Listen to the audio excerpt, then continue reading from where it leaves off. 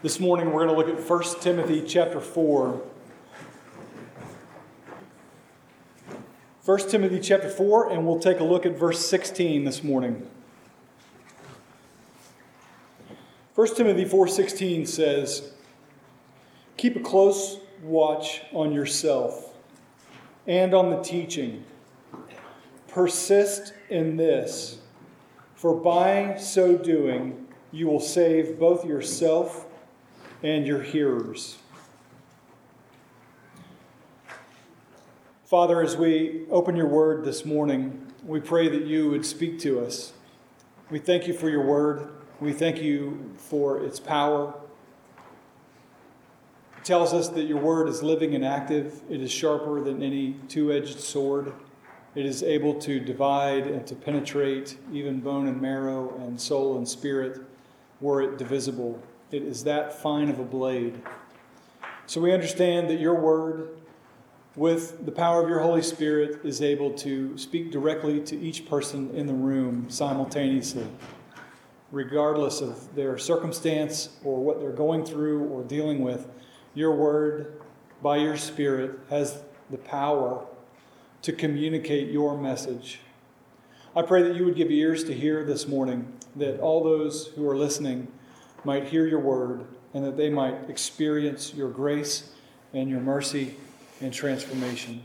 I pray that you would use this message today for your glory. In Jesus' name, amen. We'll get back to 1 Timothy 4 in just a moment. Over the last few weeks, we've been talking about, during this sort of abbreviated time, parentheses between our series in Mark and between our series that will start next week in the book of Jonah. And we've taken this 2 or 3 weeks to talk a few topical sermons about the gospel, about what does it mean to believe in Jesus Christ? What does it mean to be a follower of Jesus?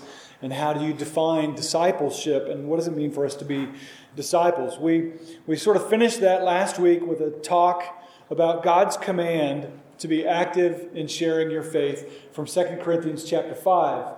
In that passage, you were reminded as a follower of Jesus that you are an ambassador for Christ.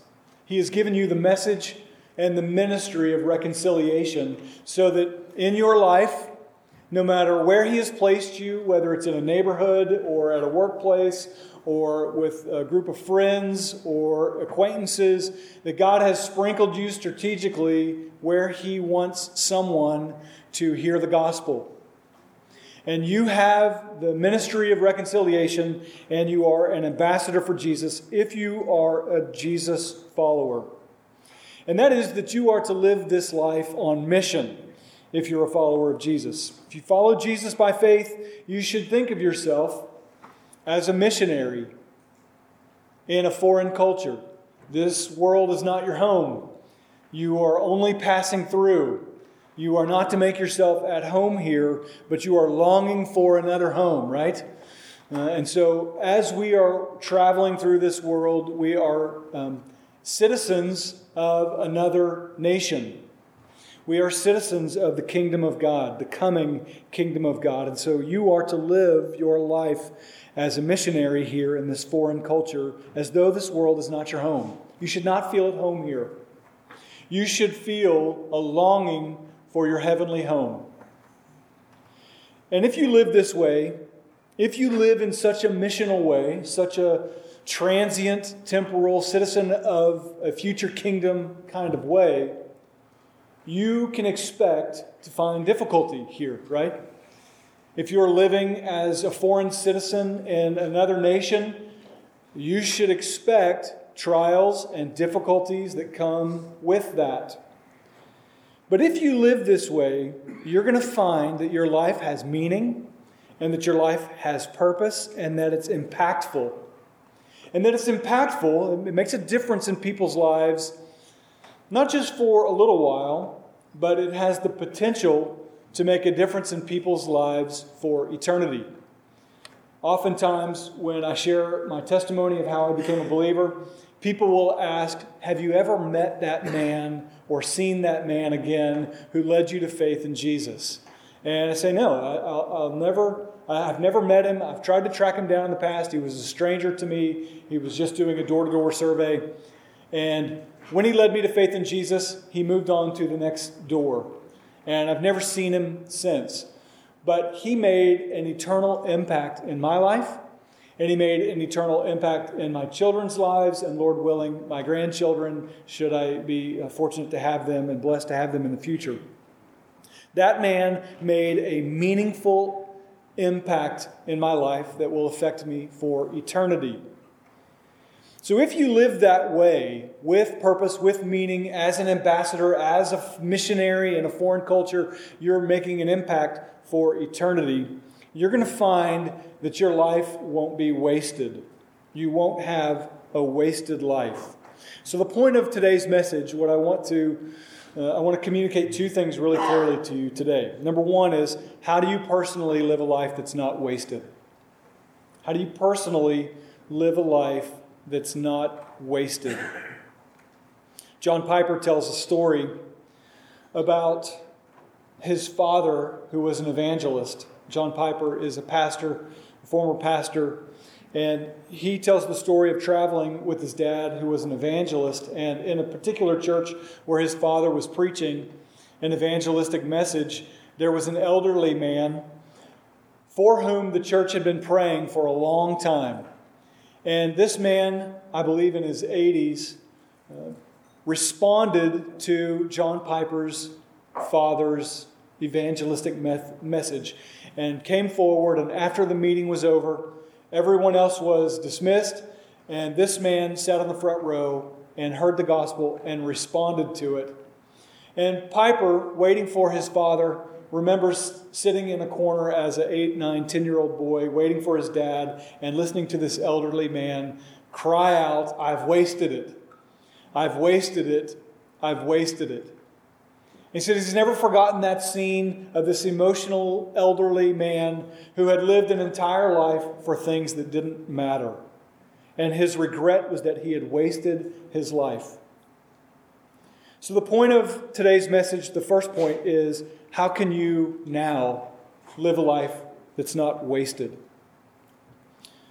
The second part of today's message was, how do we collectively, as a body of believers who are sort of united together in this congregation called Ridgeline, this body of believers that God has woven together from several different congregations that in this unique time, how do we prioritize the work that God has called us to do so that we can say collectively that we have not wasted it?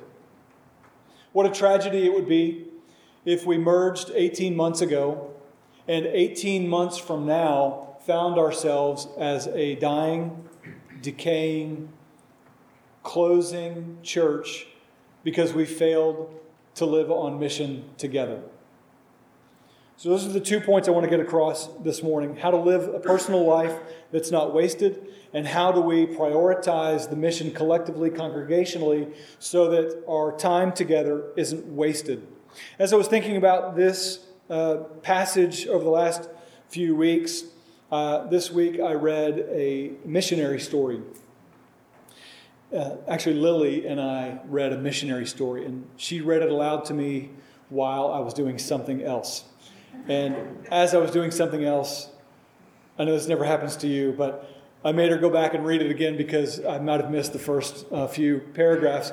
And so once I was interested, I said, let's go back and let's reread it. And so I asked her to write a 5 or 6 paragraph, 1-page summary. And she was going to come up here and share it, but I don't know that we have time. But we were reading about the missionary Amy Carmichael. And Amy Carmichael was a missionary who ministered in India.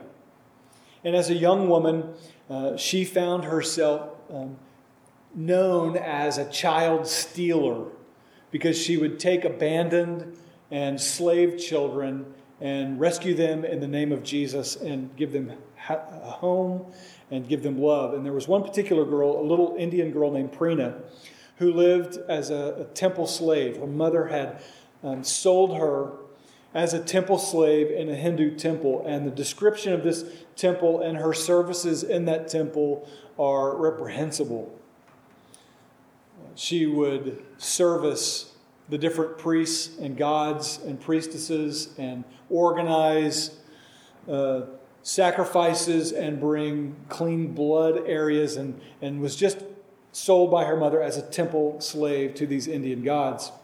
She had been there since she was 2 when her mother sold her, and one time she had tried to escape, and when they found her, they branded her hands with iron, symbolizing that she was a resident of this temple. One night, when she was in the temple, she heard 2 of the temple women saying, "There is a white woman named Amy Carmichael. She is one of those Christian missionaries, and she is stealing children, teaching them about her God, who is called Jesus Christ." And they said, "We hope that she doesn't come here." Prina, the little girl, had never been so happy in her life and thought, "I hope she does come here," she thought. For once she had a little shred of hope. But it was shattered a few nights later when she heard different words from those temple women. Those temple women said, "Prina is 7 years old now, and she must be married to the gods." Prina had no idea what this meant, but she was terrified. She had heard of this ritual in other girls' lives and the screaming and all the pain that went involved in it, and so she began to be fearful. And in fear, she snuck out the next night. She felt free, as though she were running through the streets. She was dodging people, trying to hide through the jungle. She ran for what seemed like hours until finally she bumped into people who were gathered by a well. She asked these people, "Do you know where Amy Carmichael lives?" she asked out of breath. Those people recognized her by her clothes and possibly by her branding and said, "She's a runaway temple girl. Grab her," the people shouted. Prina started running again, even faster than before, when she saw the temple women among the mob. They chased her all the way to another village where she bumped into a woman, a white woman, and asked, could this be the child stealer, Amy? Hastily, she clung to the woman and said, "Don't let them take me, please. I want to learn about your God, Jesus Christ." Prina said, shaking, and the temple woman came and burst into the crowd. "She belongs to us. We paid $50 for her. Give her back," they said. The woman, to Prina's surprise, stood up for her and said, "I will pay you your $50 back. This child needs me. My name is Amy, and I will raise her from now on." Prina watched in amazement as Amy paid for her.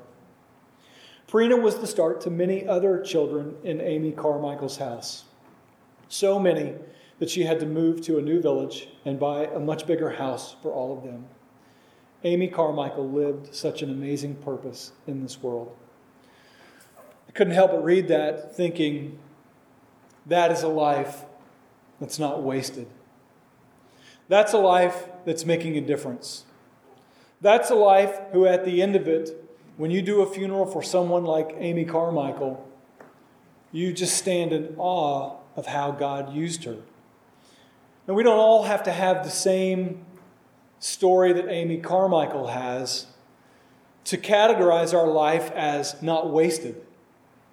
You can live a faithful Christian life here in obedience to God, and your life will not be categorized as wasted, but so many people waste their life. So let's take a look back at 1 Timothy chapter 4 and get a better understanding of the passage. I always hate to yank one verse out of context and then jump off into a topical sermon. So forgive me, but my sort of expository nature has to read a verse in context. And so let's start at 1 Timothy chapter 4, verse 1. The passage says, Paul writing a letter to Timothy, his young protege, the one he has mentored and discipled in the faith. Now Timothy is leading a church in an area, and Paul is writing a letter to him. And in part of this letter, starting in chapter 4, verse 1, he tells Timothy, now the Holy Spirit, the Spirit expressly says that in later times, some will depart from the faith. They will devote themselves to demons, deceitful spirits, teachings of demons, through the insincerity of liars whose consciences are seared. So pause there. Verse 1 and 2, Paul writing to his mentor, to his young protege, the one he has mentored, Timothy, says, the people in your church, some of them are going to leave and depart from the faith. They're not just going to leave your church and go find another church around the corner that does different music or does different teaching or has better programs. They're not going to leave your church for another church. They're going to leave the faith altogether. So imagine this room 10 years from now and looking around this room and seeing that there are some who used to be here who aren't here any longer. And not only are they not here, they're not in any church. They have completely rejected Jesus and the faith. They are no longer walking in faith. That's a serious call for what follows. That's a serious warning for what follows. Some are going to depart from the faith. They're no longer going to be believers. If you skip all the way down to verse 16, Paul writes to Timothy, in light of that departure from the faith, keep a close watch on yourself and on the teaching. Persist in this, for by so doing, you will preserve both yourself and those who are hearing you. Paul wants Timothy to hear this warning. Some are going to leave the faith, and you can help them not do that. As a pastor, you can help them not do that. You can help these people to finish well in the faith. And he lists for him in that chapter a few things that he can do so that their lives won't be wasted and so that their life won't be spent in worthless ways, but so that their life will count.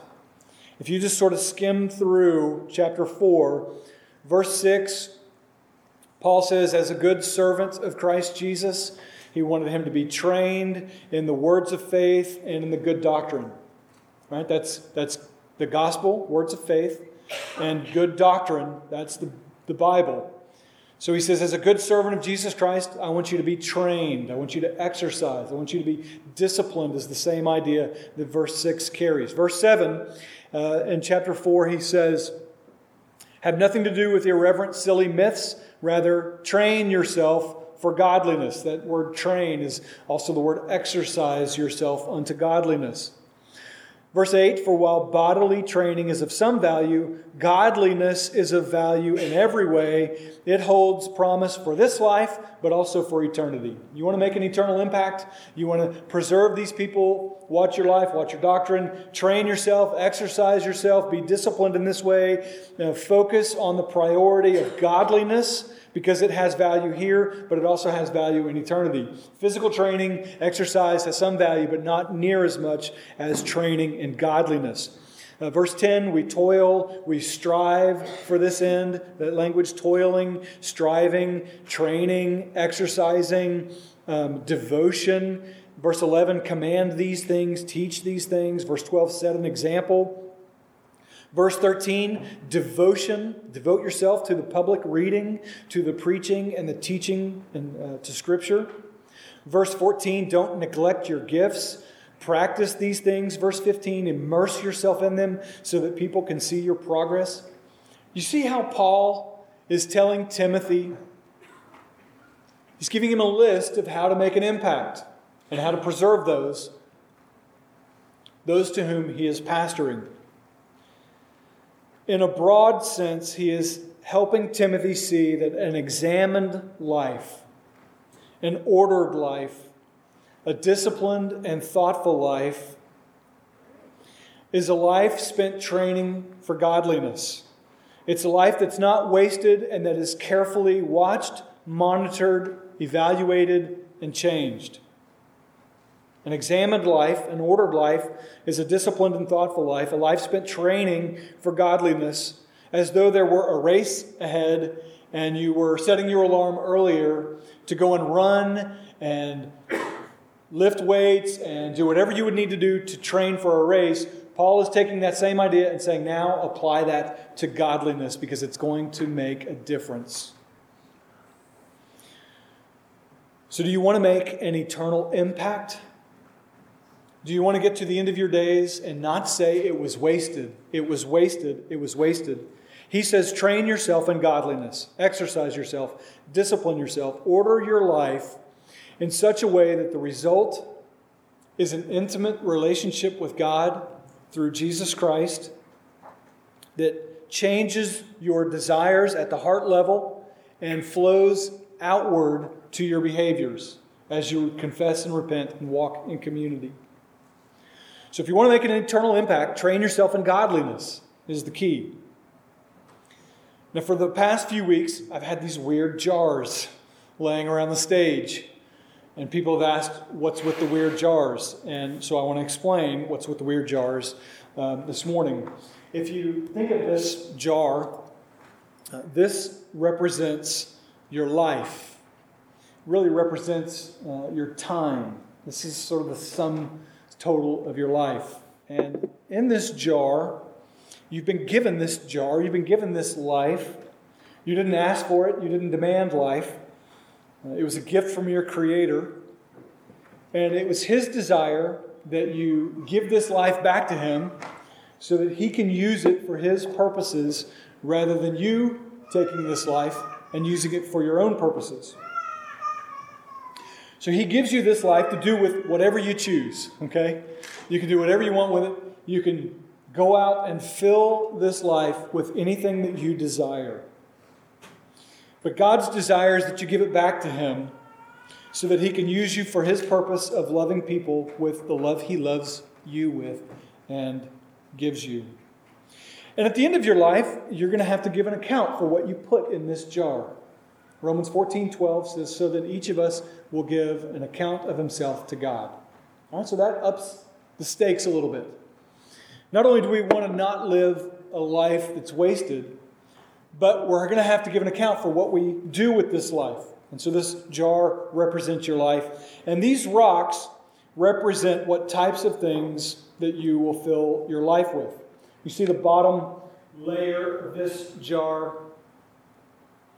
Oh my gosh, if I drop that, it's so heavy. You see the bottom layer of this jar is filled with sand. And the sand basically represents all of the sort of urgent, non-eternal things that really won't matter in eternity. You can fill your life like this with priorities. You already have priorities. You already spend your life. And we all spend the same amount of time in life. It's just a matter of what we do and what we put in our life. Some people, the sand represents things that are not of eternal value. Things that don't necessarily matter. While these bigger rocks, they represent things that have eternal value. Things that if you invest in those activities, it is similar to training yourself for godliness and making the sort of eternal impact that we read, Amy Carmichael read. And then the medium rocks and the small rocks all have similar weight in the priority with which you fill your life with them. Is that clear? You understand the jars? I don't want to move on if we don't understand the jars. I actually have jar handouts. Can I get 4 kids to help me pass out these jar handouts? All right, most people have one of those. Thanks, kids and adults who helped. Very helpful. If you want to take notes, you can. You don't have to, but I'm going to describe really what the things are that we fill our life with and how, if we want to order our life for the purpose of godliness, if we want to exercise ourselves to godliness, if we want to have a life that matters, a life that would be categorized as one that's not wasted, what you fill your life with, the habits that you build, will have a direct result on the impact that you will make in your life. So there's a few things that we need to think about before we start filling up these lives. Because what we're talking about is how you spend your time, primarily personally, how you spend your time. And then secondarily, how we as a collective body of believers, what priorities that we have together that will determine if our lives are wasted and if our church time is wasted.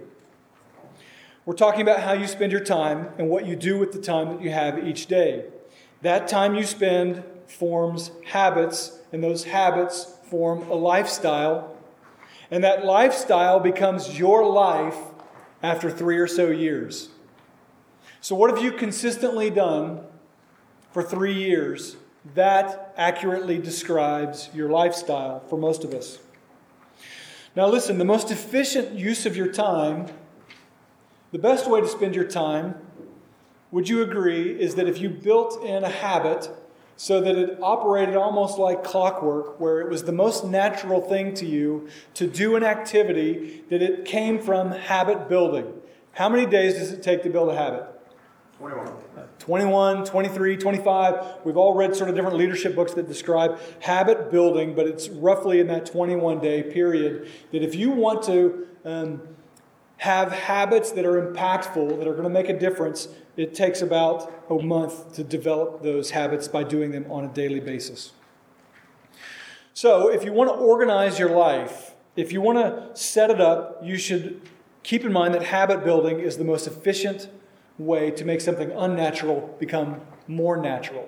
If you've ever tried to take up a diet or an exercise routine and your body is shocked into a new routine and you just hate everything for like a week or two, but then after like 3 or 4 weeks, you realize I feel a little bit better, right? Anybody ever had that experience?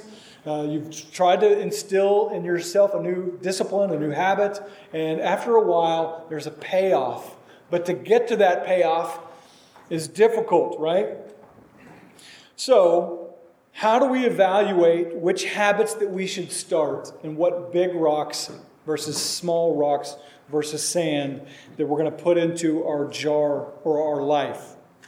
And let me give you a couple of key questions for the big rocks and the smaller rocks. Here's some helpful questions.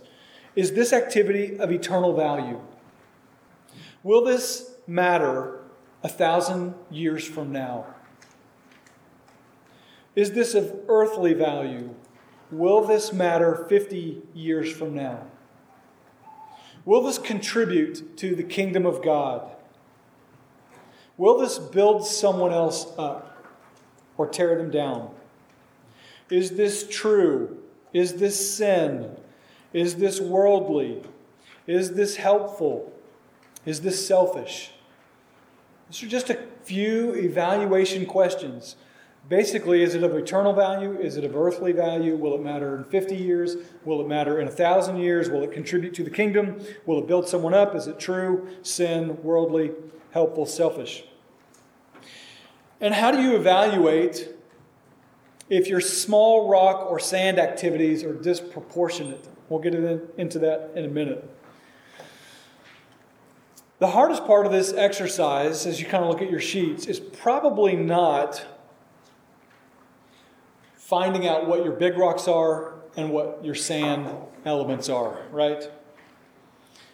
The big rocks are sometimes more self-explanatory, right? You can probably spend a half hour this week on your sheet and take a look at your highest priorities and then also look at your sort of sand level categories.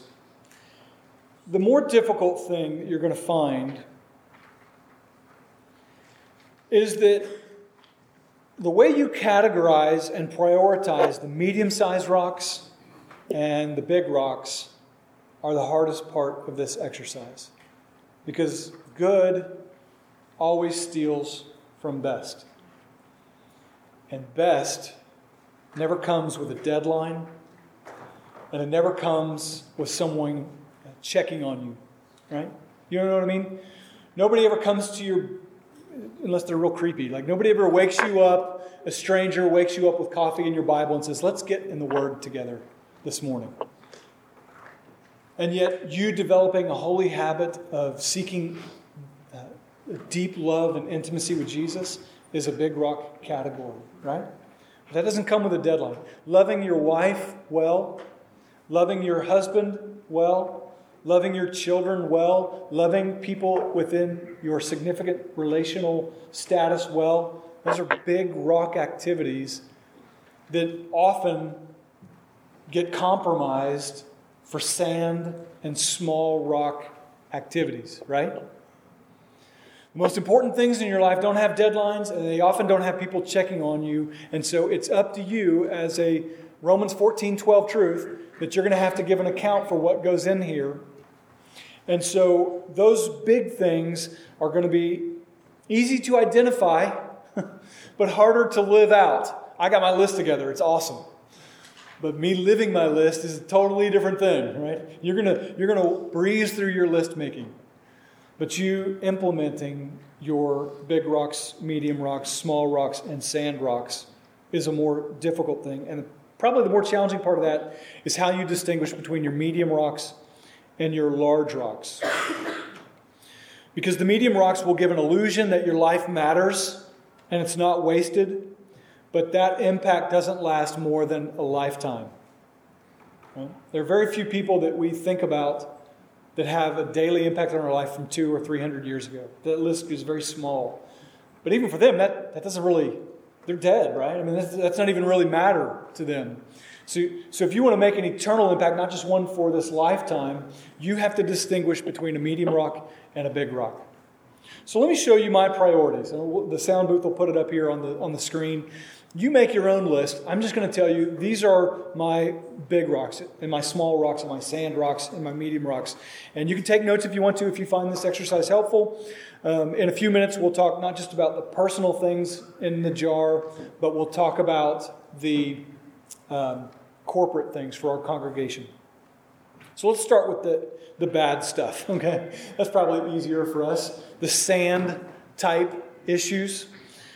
If the sand issues, they can come in a lot of categories, but I've given you two. The first category of sand type issues are the unexpected and inevitable and urgent demands in life that are necessary but make no eternal difference whatsoever. Things like sales calls, DMV waits. Anybody ever go to the DMV and wait for a few hours? Been there several times and done that.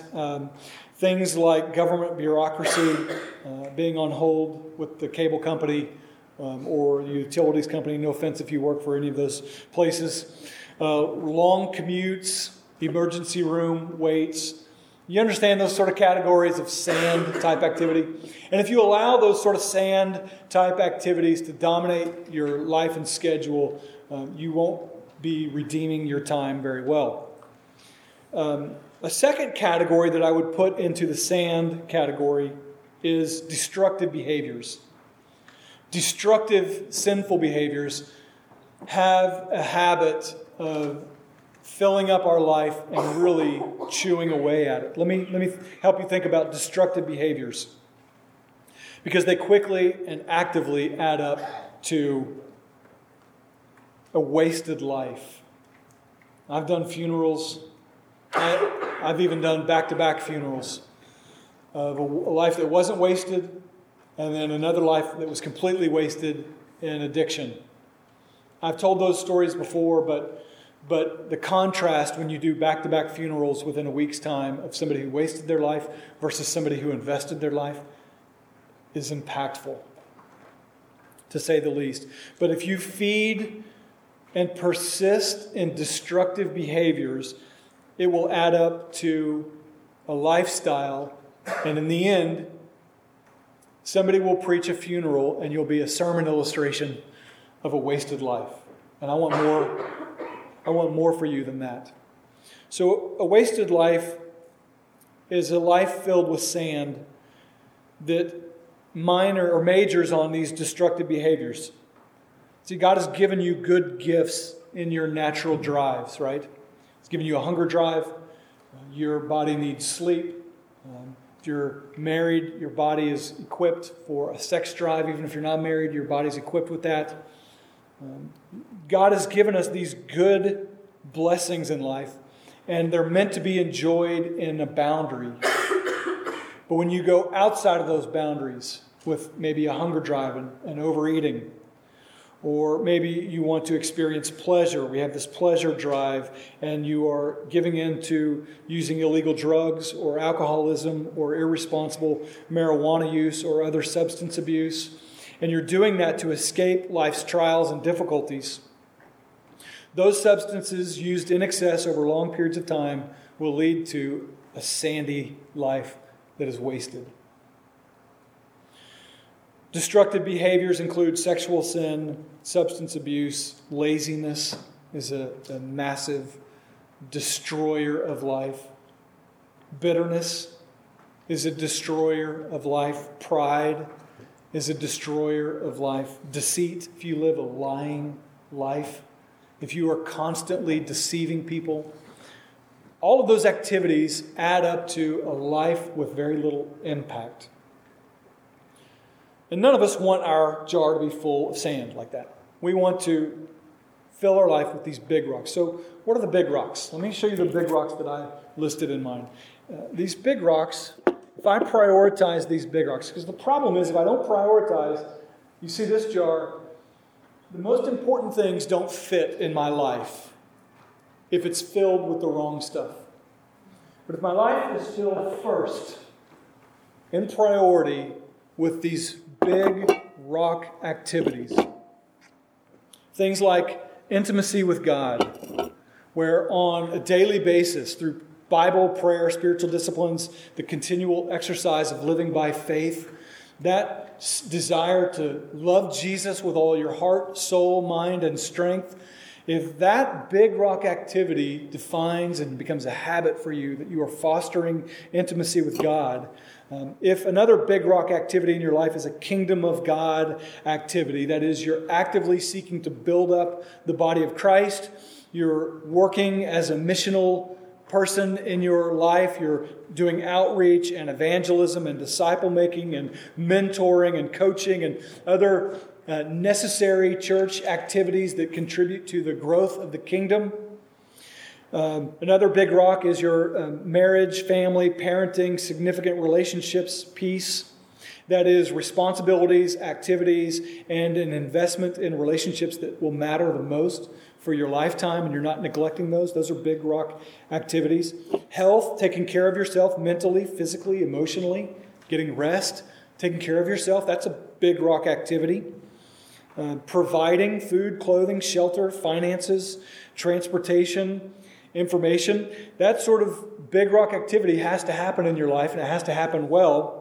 But the good news is Matthew 6:33 says that if you seek first the kingdom of God, and as if you get the biggest rock right, He promises if you seek first the kingdom of God and His righteousness, that He will add to you all of these other things as well. And so you don't have to stress over provisions. You don't have to worry and be anxious about how am I going to take care of my kids? How am I going to feed my family? How am I going to take care of my mortgage?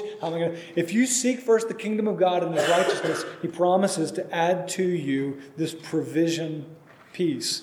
Another big rock for me is community, meaningful relationships, experiencing life without isolation, within a small community of people that are supportive, challenging, and life-giving. So who are your people? When I think about the church, I came to a place of great freedom a few years ago, and it was the realization that is this. Within a crowd, any given crowd, maybe a small percentage, I'll just say 10%, don't really like me, are critical of me, personally don't like me, don't like my stories, don't like my illustrations, can think of 100 things that I do wrong and kind of wait on the edge for me to do something that they disagree with. And that speaks more to like their personality, but also in a room, there might be another 10% who love everything about me, right? And everything I do is right, and every sermon I preach is great, and every story I tell is great. And I understand that. And so if I kind of chop off the two edges there and separate those people, I don't listen to the critical ones so much, and I take the ones that, even though I like to hear that, I sort of take that with a grain of salt, and I'm working with the 80% in the middle. For the majority of that 80%, I am a minor character in your story. You'll think about me for this next few minutes of the sermon, and then maybe even not even that much, but at the end of the sermon, you won't think about me again until next week, and I'm okay with being relegated to that position in your life. That's completely fine. I don't need more attention from you or less attention from you. I just want to be used by God, but my community, this big rock category, my community is different than that. My community are my people. Who are your people? the ones that you stick through with thick and thin, that are going to be the ones who carry your casket and lower you in the ground kind of people. If you don't have a handful of those, this is a big rock to me. You may put it in a different category. Let me tell you what my medium rocks are. My medium rocks, I kind of answer it with the question of what will matter the most in this lifetime. Some of those things are career. That is, how do I provide? And one way that I contribute to society. Important. It's a medium-sized rock. It contributes. It's a good thing. It's not a bad thing. Stewardship, the way in which I thoughtfully, carefully, and responsibly use my resources, like my money and my time, and the giftedness that God has given me. Those are all important. Medium rocks for me are things like personal growth, personal goals, skill development, knowledge attainment, formal education, degrees, certificates. My contribution as far as spiritual growth goes. Another medium rock for me is artistry, something that creates and contributes beauty to the world, just for the good of the world, or maybe it's thought-provoking in that way. A fifth medium rock for me is societal responsibilities. How do you positively contribute to society through justice, mercy, politics, civic issues, causes, coaching Little League? Those are all sort of medium rocks to me. You may argue that they should be small rocks, but they're medium rocks to me. You fill out your own list. This is mine. Okay. Now the small rocks. The small rocks that I have fit into my life well as my big rocks and my medium rocks are prioritized. You see that? So I can drop these smaller rocks in. It's going to be loud. I can drop these smaller rocks in, and they sort of find their way into the smaller spaces in my life. And so an amazing thing happens when I've got my big rocks in place and my medium rocks in place. I still have time, and there's still room in my life for small rocks, things like entertainment. There's nothing wrong with entertainment as long as it stays within the boundaries of a prioritized life. If you work hard and you're not lazy, entertainment has a valuable place. But if you binge watch 16 series of Netflix every week, entertainment is a big rock priority for you. If you play video games too much, then you have to categorize that as one of the biggest rocks of your life. Now, I'm not going to lie, I play a lot of video games with my kids, and yet it doesn't create an imbalance in the way that my big rocks, my medium rocks, and my small rocks fit in. It has a place, and it's not a bad thing. It's a way in which God allows you to enjoy life.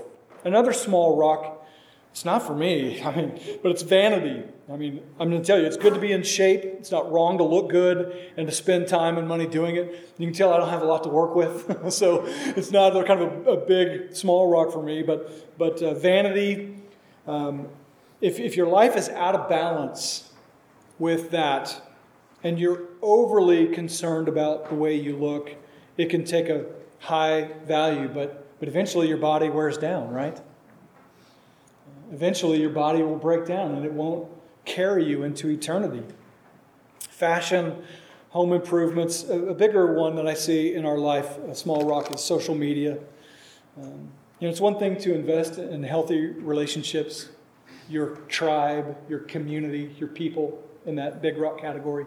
But it's another thing for you to spend hours and hours with people you don't know or are just acquaintances with, and you're constantly checking what everybody else in your life is doing. Social media should represent a very small part of your life, or it can become unhealthy.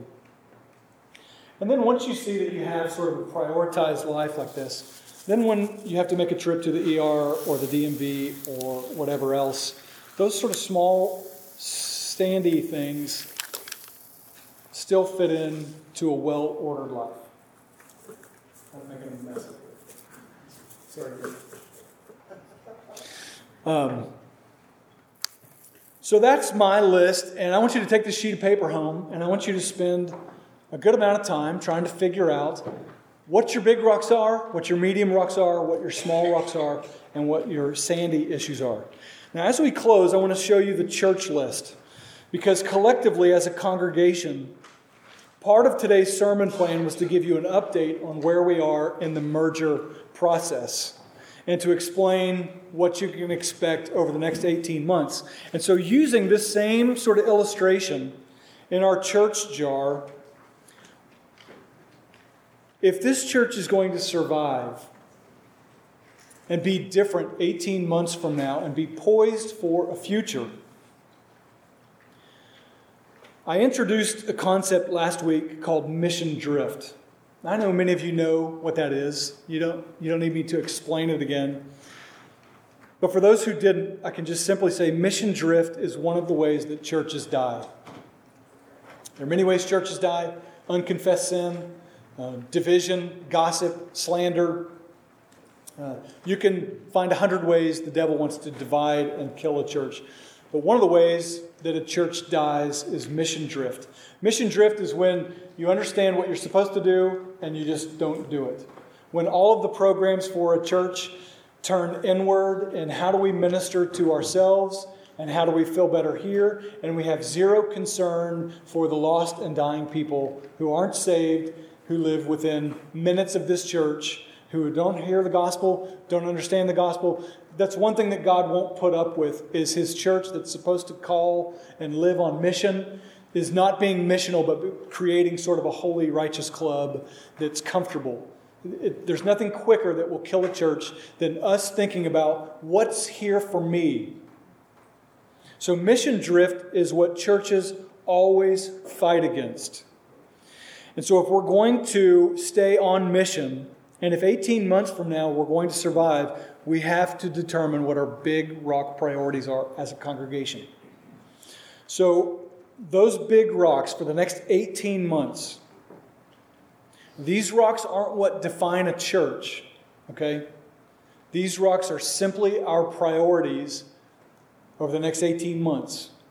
They're not things like we're going to preach the Bible and we're going to talk about the gospel, we're going to baptize people, we're going to observe the Lord's Supper, we're going to confess sin. Those aren't what we're talking about here today. What we're talking about are what priorities we have to have as a congregation over the next 18 months if we want to be in a strong place in 2020 or 2021 and we want to have another 50 to 100 years of fruitful ministry. Okay? You ready for them? Big rocks in two categories: what the leadership is focused on and what the church members should be focused on. All right? Here are the big rocks.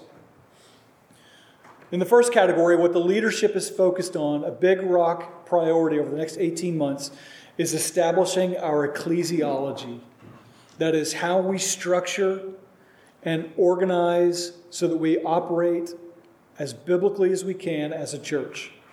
That includes staff, what staff members need to be here, and how do we manage their workflow.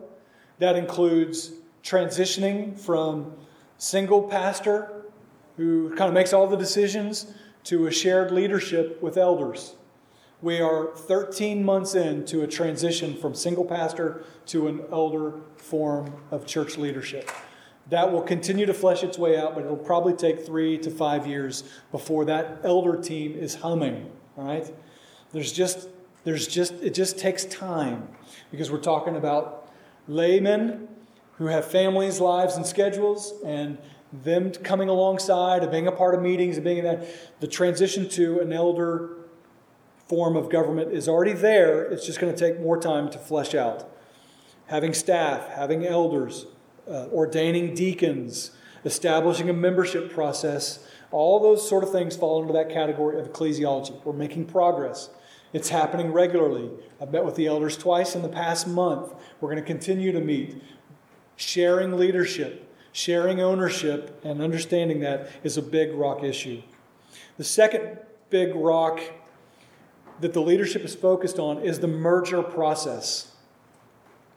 The merger process is so much more than us just meeting in a room together. The merger process is simply this: making sure that all of us are growing and walking in unity.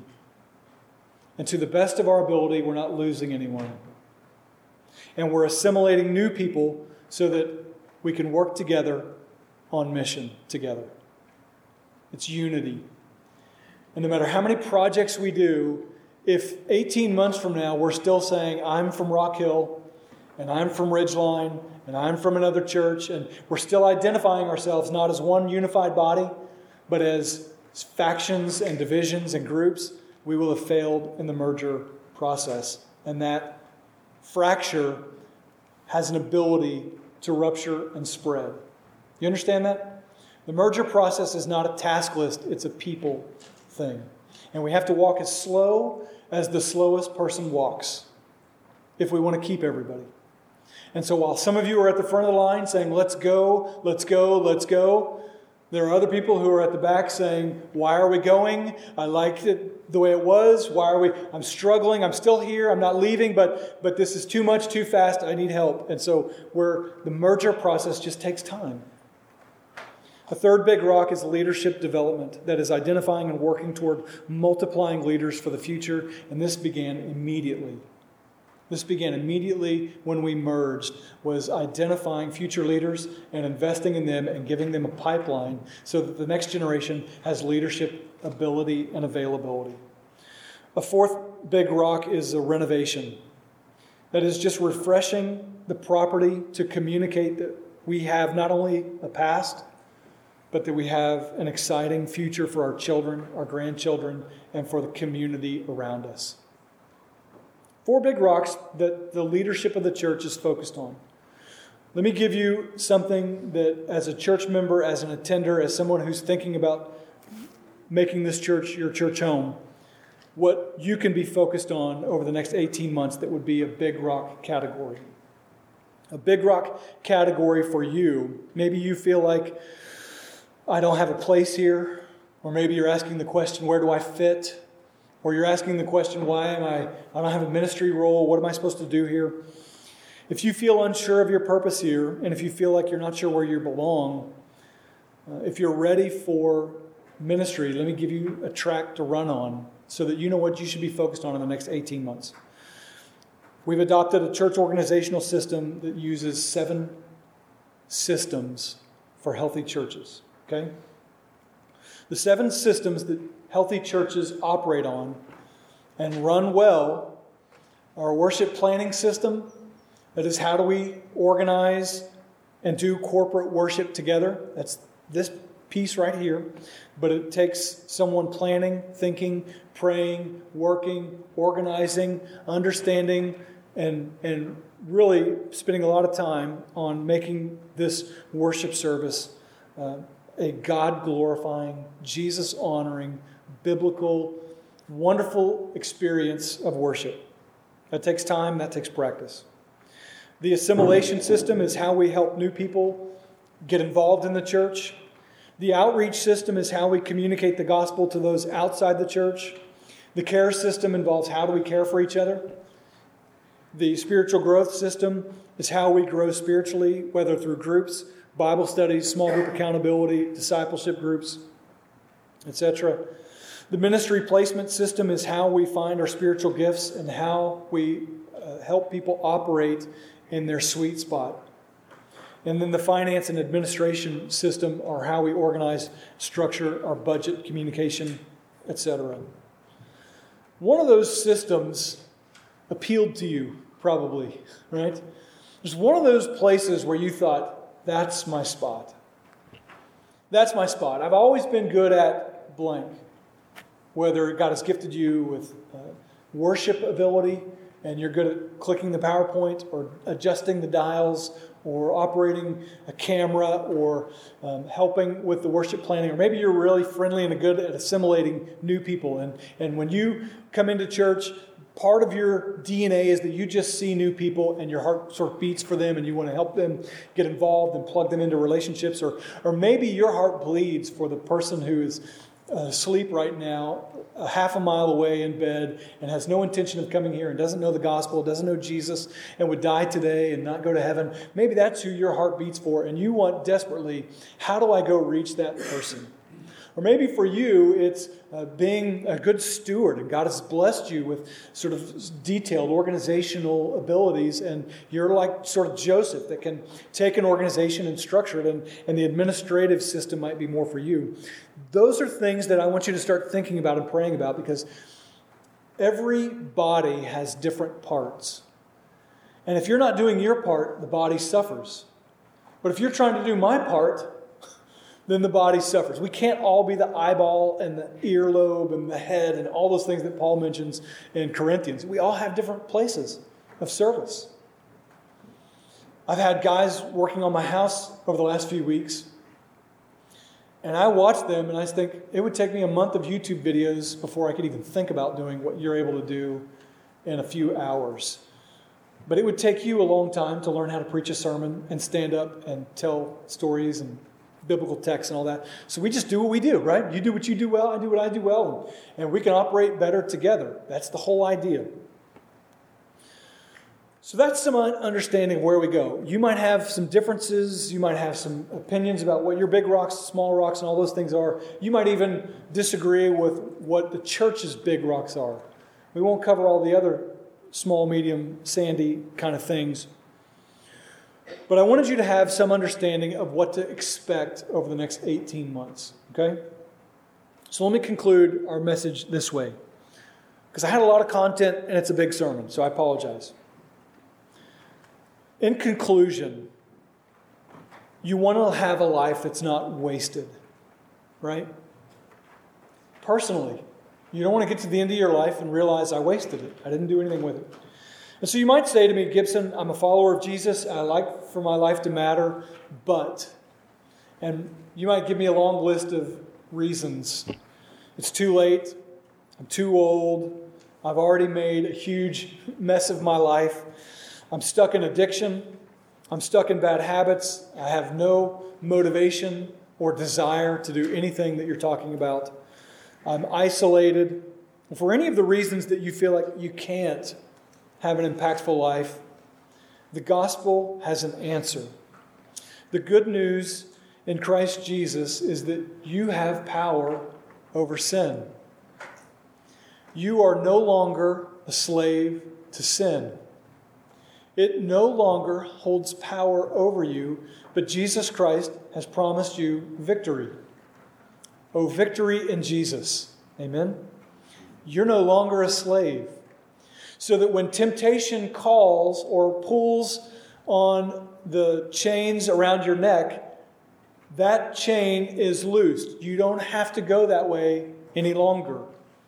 You are free in Christ Jesus. Some of you use your freedom to put that chain back on your neck.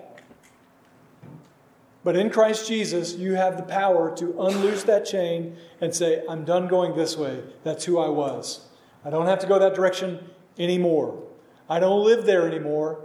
I can have freedom and victory over sin and temptation. That's yours in Christ Jesus. The gospel also says that it's never too late for you. He can restore the years that the locusts have eaten. That if you feel like your life is wasted and over, as long as there is breath in your lungs, there is hope that God can redeem you and restore you and develop a fruitful ministry with the remaining years that you have. It may not be easy, but He does most of the heavy lifting through Jesus Christ. The gospel has an answer to all of your buts, except for the one that says, I just don't care anymore. And if you get to a place where you just don't care anymore, then you're already in that 1 Timothy 4:1, some will depart from the faith. You already have one foot in and one foot out. If you'd like to learn more about how not to waste your life, let me give you 2 resources. John Piper wrote a book called Don't Waste Your Life. You can pick it up. He also preached a sermon at One Day Passion in the year 2000, in which he expands on today's theme in greater and way better detail than I ever could. A second resource is Donald Whitney wrote a book called Spiritual Disciplines for the Christian Life. A fantastic book. I have many copies if you'd like one. And the last thing that I would say in conclusion is this, that if you aren't yet a follower of Jesus, if you don't even have the first big rock in place, everything else that I've described here is just an exercise in futility. If you've not yet given your life to Jesus, you've not yet surrendered your life to Him, then you could add all the big rocks you want in your life. But in the end, in Romans 14:12, that when you go to give an account for your life and you tell God, I was excellent at Fortnite and I watched all of the Netflix series and I marched in every parade and I did everything I could, He's going to say, what did you do with my son Jesus Christ? And you'll have to say, I rejected Him. I wanted nothing to do with Him. But I did all this other stuff. And He'll say to me, depart from me, for the place that I've prepared for you. That's a sober reminder that you can do all things well and live a life that seems to matter and forsake eternity. What does it profit a man to gain everything in the world and yet forfeit his very soul? Lord Jesus, may it not be said of us. May us not live a life that's wasted. Thank you for great examples like Amy Carmichael, maybe one extreme example. But thank you for the number of examples of just faithful, regular people who are following you and making a difference in people's lives for eternity. Like the stranger who came to my door, whose name I'll never know this side of heaven, who led me to faith in Jesus on a February night. Even though I don't know that guy's name or anything about him, he is laboring in relative obscurity, just sharing the gospel one person at a time. Whether we are Amy Carmichael type people who are being used for your glory in a big way, seemingly, or whether we are just small laborers and ambassadors for Christ, let us do it well for the glory of God, that Jesus Christ may be honored by our life, and so we may have an eternal impact. Thank you for this time today in Jesus' name. Amen.